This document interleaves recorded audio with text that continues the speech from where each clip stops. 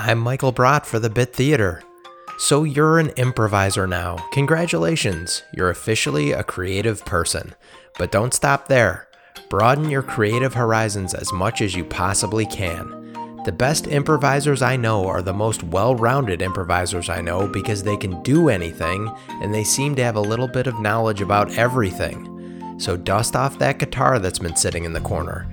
Take up painting, journal every day, take a dance class. Make your creative horizon stretch out so far that the sun can never set on it. That's your improv tip for the day. If you have a rehearsal, class, audition, or show tonight, break a leg, and I will see you next time.